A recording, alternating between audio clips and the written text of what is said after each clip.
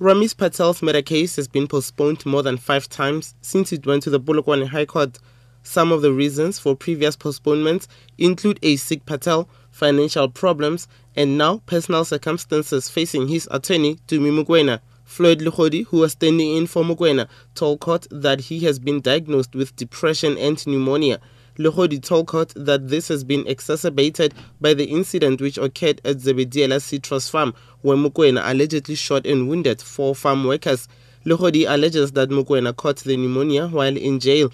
The depressive episodes were recently diagnosed by a psychiatrist. The reason why Mokoena could not be available today is owing to this very public personal episode in his life that we all know about, the shooting, the arresting.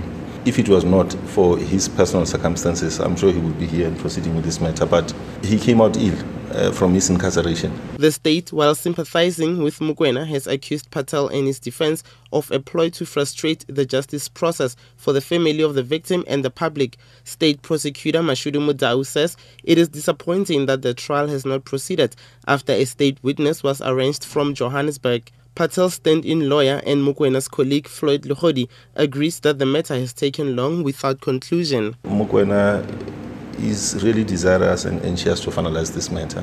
Running a trial of this magnitude requires a lot of time, and it has been going on for a long time now. Mr. Patel himself also wants this matter to be finalized. Judge Joseph Rawlinga says Patel should monitor the condition of his lawyer and also consider looking for a replacement should Mokoena not recover. Rawlinga wants the defense that it is not the one running the trial. The matter has been moved to late September. I'm Katlego Nyoni in Polokwane.